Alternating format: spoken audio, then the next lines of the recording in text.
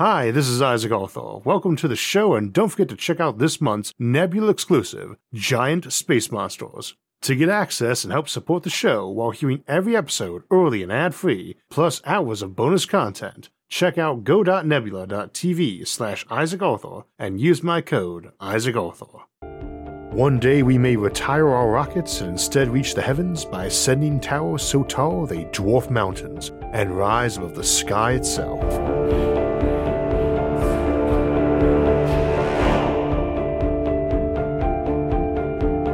The tallest structure in the world, at over half a mile or 828 meters tall, is the Burj Khalifa in Dubai. It's not very far from the land of Shinar, the region of ancient Mesopotamia where it is said the Tower of Babel was built, seeking to stretch the heavens themselves. That story is typically associated with pride and hubris, and that's often been true of many projects for constructing the tallest buildings or largest palaces or temples. Even in modern times, these gems have often been financially absurd. And indeed, the reason the Burj Khalifa is the tallest building isn't because we can't build taller, it's because there's no compelling reason to build so high.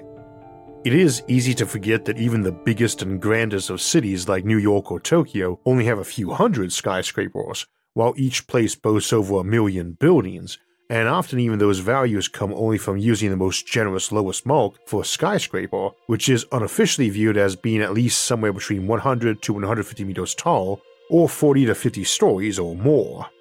The reasons to build that high is partially for maximizing super valuable real estate in packed downtown regions where your cost per acre might run a few $1,000,000 compared to a few thousand in my own neck of the woods, and that alters the equation for usage, where the cost of an individual floor or level is actually less than the land it is sitting on, unlike virtually everywhere else. They are one reason to build tall, and even then, less for economy than for premium space and prestige, to have an office or apartment that grandly looks out upon the vast city and coast below. Rents for these higher floors are higher, which is the only option that makes it profitable for building so tall, even in our densest cities. After all, with the US average of around 1,000 square feet, or 100 square meters of house per person, the entire world population could be housed in a square 40 miles or 60 kilometers aside if you had the 160 stories of the Burj Khalifa. That is not even a percent of Earth's land area. So you really need a lot of people to build that high out of an actual economic necessity for living space. We've discussed structures like that where your building isn't just apartments and offices, but parks, factories, and farms. Immense megabuildings called arcologies. But even these are rarely contemplated as being kilometers tall. You just start getting heat issues with individual floors at that point. We can already build that tall if we want. It's quite an engineering hassle, all the more so if you haven't got effectively infinite budgets, but the science there is fine. Alright, we can build tall, but can we build all the way to space? A space elevator is a structure most folks are familiar with these days, and ironically it is a revision of the basic concept. Most buildings rely on compressive strength to hold their weight up, how much you pile on something before crushing it. Tensile strength is its twin, how much weight some rope might hang before it snapped under the weight. Around 30 years ago, we discovered ultra-strong tensile materials, various carbon allotropes like carbon nanotubes and graphene, so we envisioned hanging a vast tether down from geosynchronous orbit to run an elevator car up from below. But before that, we contemplated a different option, just building a tower so tall you could launch from it, and we'll be re-examining that option today. Now, a space elevator actually goes beyond geosynchronous height, 22,000 miles or 36,000 kilometers, but the principle is that at that height, the speed an object orbits at is the same as the planet's spin rate. The further you get from Earth, the slower you need to move to remain in orbit, while the larger the circle you actually need to orbit around to complete one orbit, so the longer your orbital period. It's around 8 kilometers or 5 miles a second just above Earth's atmosphere, and gets you around Earth every 90 minutes or so, but at 22,000 miles you only need to orbit about 2 miles or 3 kilometers per second. And that orbital path is a lot wider than Earth, so it takes a whole day to cover it, and the Earth is spinning at the same rate below you, hence geosynchronous, or geostationary when right over the equator. Tower or tether, there's still a decent amount of gravity there, so you should be falling downward, but the building itself is moving at orbital velocity sideways as the planet spins. So on that floor, if you jumped out, you would just hang in space, and indeed you'd have no net gravity on that floor. One above it, and you would be swung to the ceiling, albeit under microgravity. One below, a very tiny amount of gravity would pull you down, and you could apply a little thrust, even a sneeze, to enter a stable orbit. Again, tower or tether, this makes a great launch mechanism since you can use the heights above this to slingshot off into space, as above this height everything is swinging around the planet faster than orbital speed. And even just partway up the tower, you can jump out and spread some wings and basically land anywhere on the planet. Now, building a tower 22,000 miles high is ambitious, but even one just 100 miles up gives us some options, especially if we do multiple towers. At that height, you're above the vast majority of the atmosphere, so you could build a runway that didn't have to mess with air drag and also circumvented the rocket equation. You would need no propellant since the runway is below you to push off of, and propel you down it. This makes space launch very cheap, albeit still more expensive than the full-blown geosynchronous tower taller than the planet is wide. This is awesome as an airport and spaceport then, the more so since it avoids loud rockets that make leaving directly from a city bad. So we have an obvious motivation to build that high. It makes for ultra-cheap travel around the Earth and to space, and down from space too. There are materials and methods that can allow us to seriously contemplate building such high buildings too. Channel regulars would know of active support, for instance, but for the moment, let's ignore the materials and ask about what the rest of that tower does. For those wanting more details, like how active support works and how you can build things like this off the equator without them tipping over, see our Upward Bound series episodes, particularly Lofstrom Loop, our original Space Tower video focusing on space fountain launch mechanisms, and orbital rings. Now, you might build a tower that just juts out wider at certain key altitudes and was otherwise super skinny, but let's contemplate one for the moment that was not pencil thin. Although a tower even just 100 miles tall that was as wide as the widest skyscraper around would still make a pencil look thick. At that thing's peak, you would be able to see over 700 miles in each direction and have something like 50,000 stories to it, and maybe 4,000 square meters or 40,000 square feet per floor, a 200 by 200 foot square in which you might easily have 40 modest apartments on each of the 50,000 floors, 2 million dwellings, probably housing around 5 million people. This raises the elevator conundrum tall buildings have, see our ecology episode for details, but we'll skip that for today. We tend to assume these things will be wider since they are so tall, but there's no special necessity for that, beyond it being easier to taper as you rise. Since the value is in the height, there is no reason to build wider when you go taller, or not to just build another one nearby or elsewhere once you're at the minimum useful or economic width. We can seriously contemplate some structure 40,000 miles tall and 10 miles wide, with 20 million floors, each 100 square miles, which is itself a space 10 times larger than all of Earth, land and sea, and home to 56 trillion people. There are hypothetical technological pathways that might even see something like that be viable and practical. But the difficulties are more than one might first think. For one thing, buildings like this are better thought of as something like a sprawling river civilization or one built up along a highway, all long and stretched out with problems running material from one side to another, the vertical equivalent being that elevator conundrum I mentioned a moment ago. As an example, in that first more modest scenario we mentioned of a 100-mile tall tower, imagine a single, wide road with apartment buildings on it, a few stories high, that was 100 miles long, and every person or parcel entered on just one side. That's 5 million people on one long road or river. This is potentially viable, especially if it's a decently wide road, and we can get away with having crosswalks over and under it, but some very extreme measures have to be taken to ensure you don't get log jammed, and it really helps if most of the traffic is only moving a little bit locally, not all the way to the end on most trips. This elevator conundrum, which again we discuss more in our ecology videos, is a major limit on building tall, as it's hard to add extra access high up in the air, the way you might bisect a river civilization with some perpendicular roads. We usually get around the problem mostly by trying to minimize how far traffic and cargo have to go, so you don't need to ship in all that food because it's mostly grown a few levels up or down from your apartment. On space towers, your neighborhoods are by height, not area, and your zip code presumably is altitude related, mile 12,345 or so on. This is one of the ways we get around heat radiation on an urbanized planet too. You do big towers into space and pump heat up them from below into great big radiating fins. A given space tower might have thousands of tiny branches going off it covering its vicinity in big leaf-like affairs that pumped heat out to radiate into space and possibly also absorb sunlight for extra power. These might be scaled up to be individual leaves many feet wide or even football field wide, and they might always be thin and flat. You might have protrusions that were someone's apartment or space dock or village. Once you're above the atmosphere, a lot of the engineering headaches go away, albeit a lot of new ones pop up too. As an example, while you're still in the atmosphere, every window above a kilometer or two high needs to be robust, airtight, and have blast shuttles and airlock designs in mind. This need not necessarily be a big thick steel curtain that slams shut where the window is. It might be the door into a given room was built to airlock standards and the walls similarly, so that only that room is vented into space from a puncture. A lighter and easier option than a blast shuttle would be a strong thin net that could catch most items while the pressure dropped, and then a robot drone in the wall could pop out with the equivalent of a sturdy garbage bag and an oxygen mask to cocoon someone while rescue forces spun up.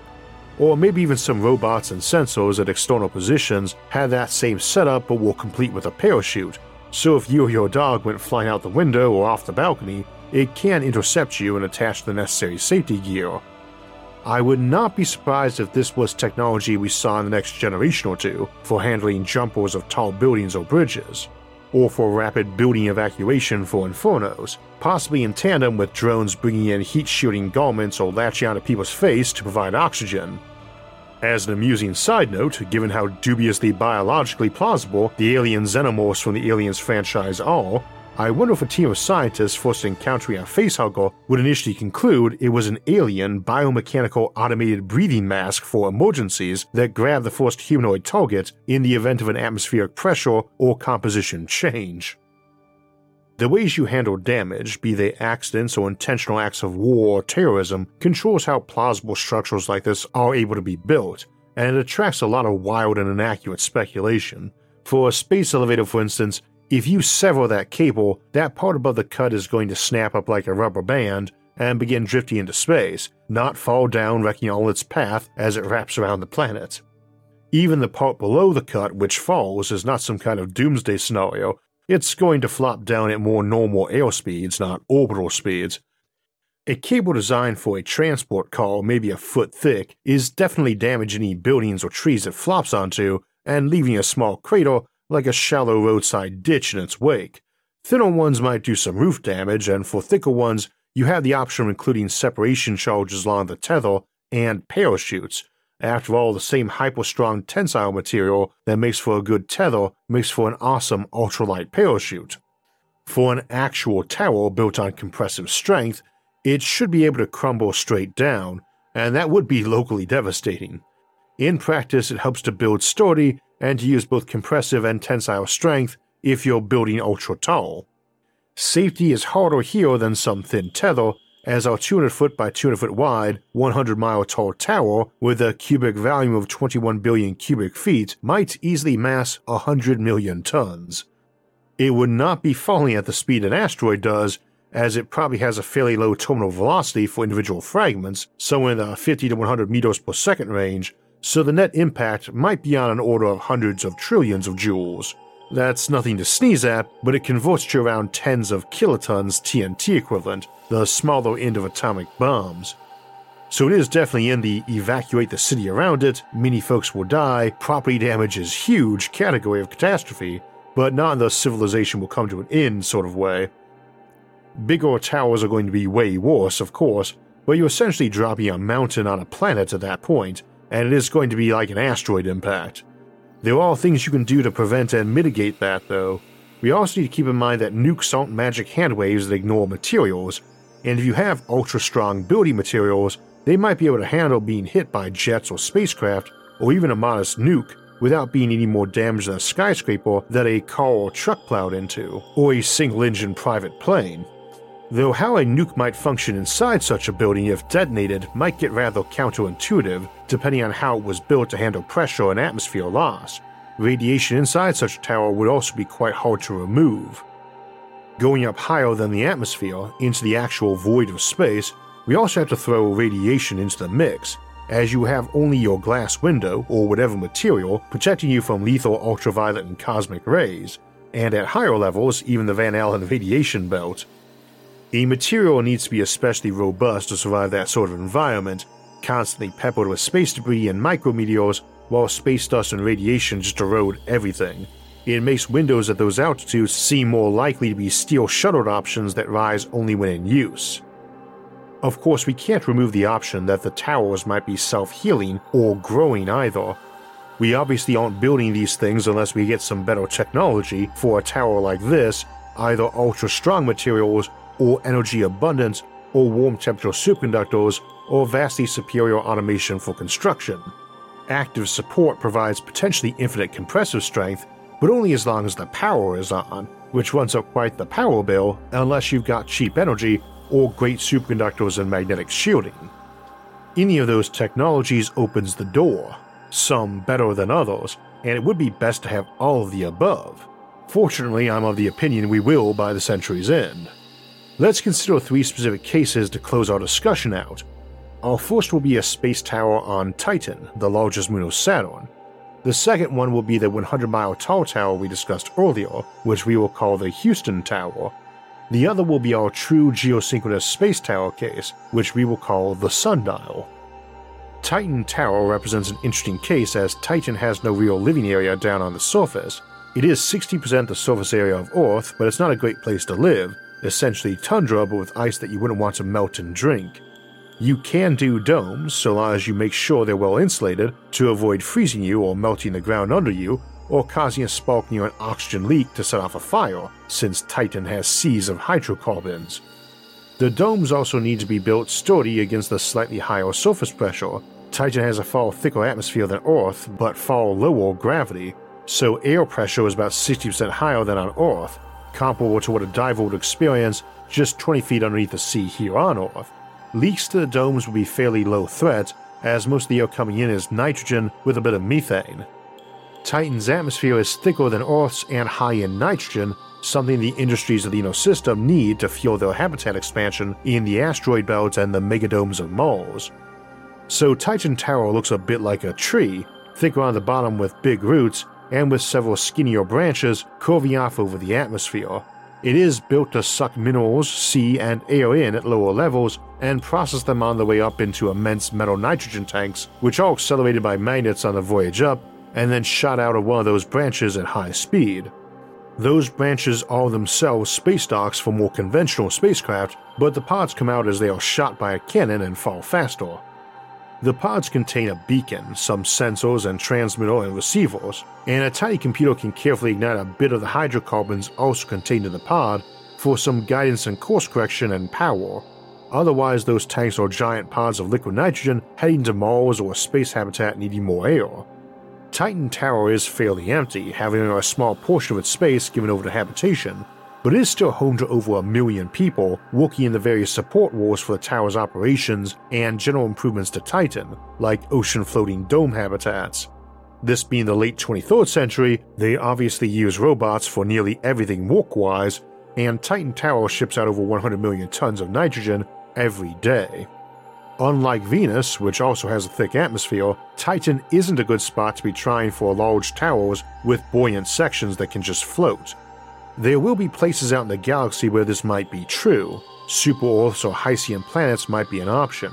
However, the low gravity on Titan largely eliminates the need, though you might use a buoyant section to float on oceans, placing the tower on a wide raft rather than ground.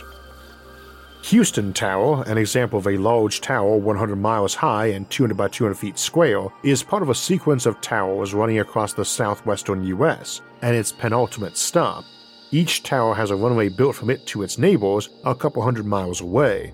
A very great deal of the interior space are vacuum train paths, allowing material to ship up and down faster and easier than through air itself, and more people pass through the tower every day than live in it.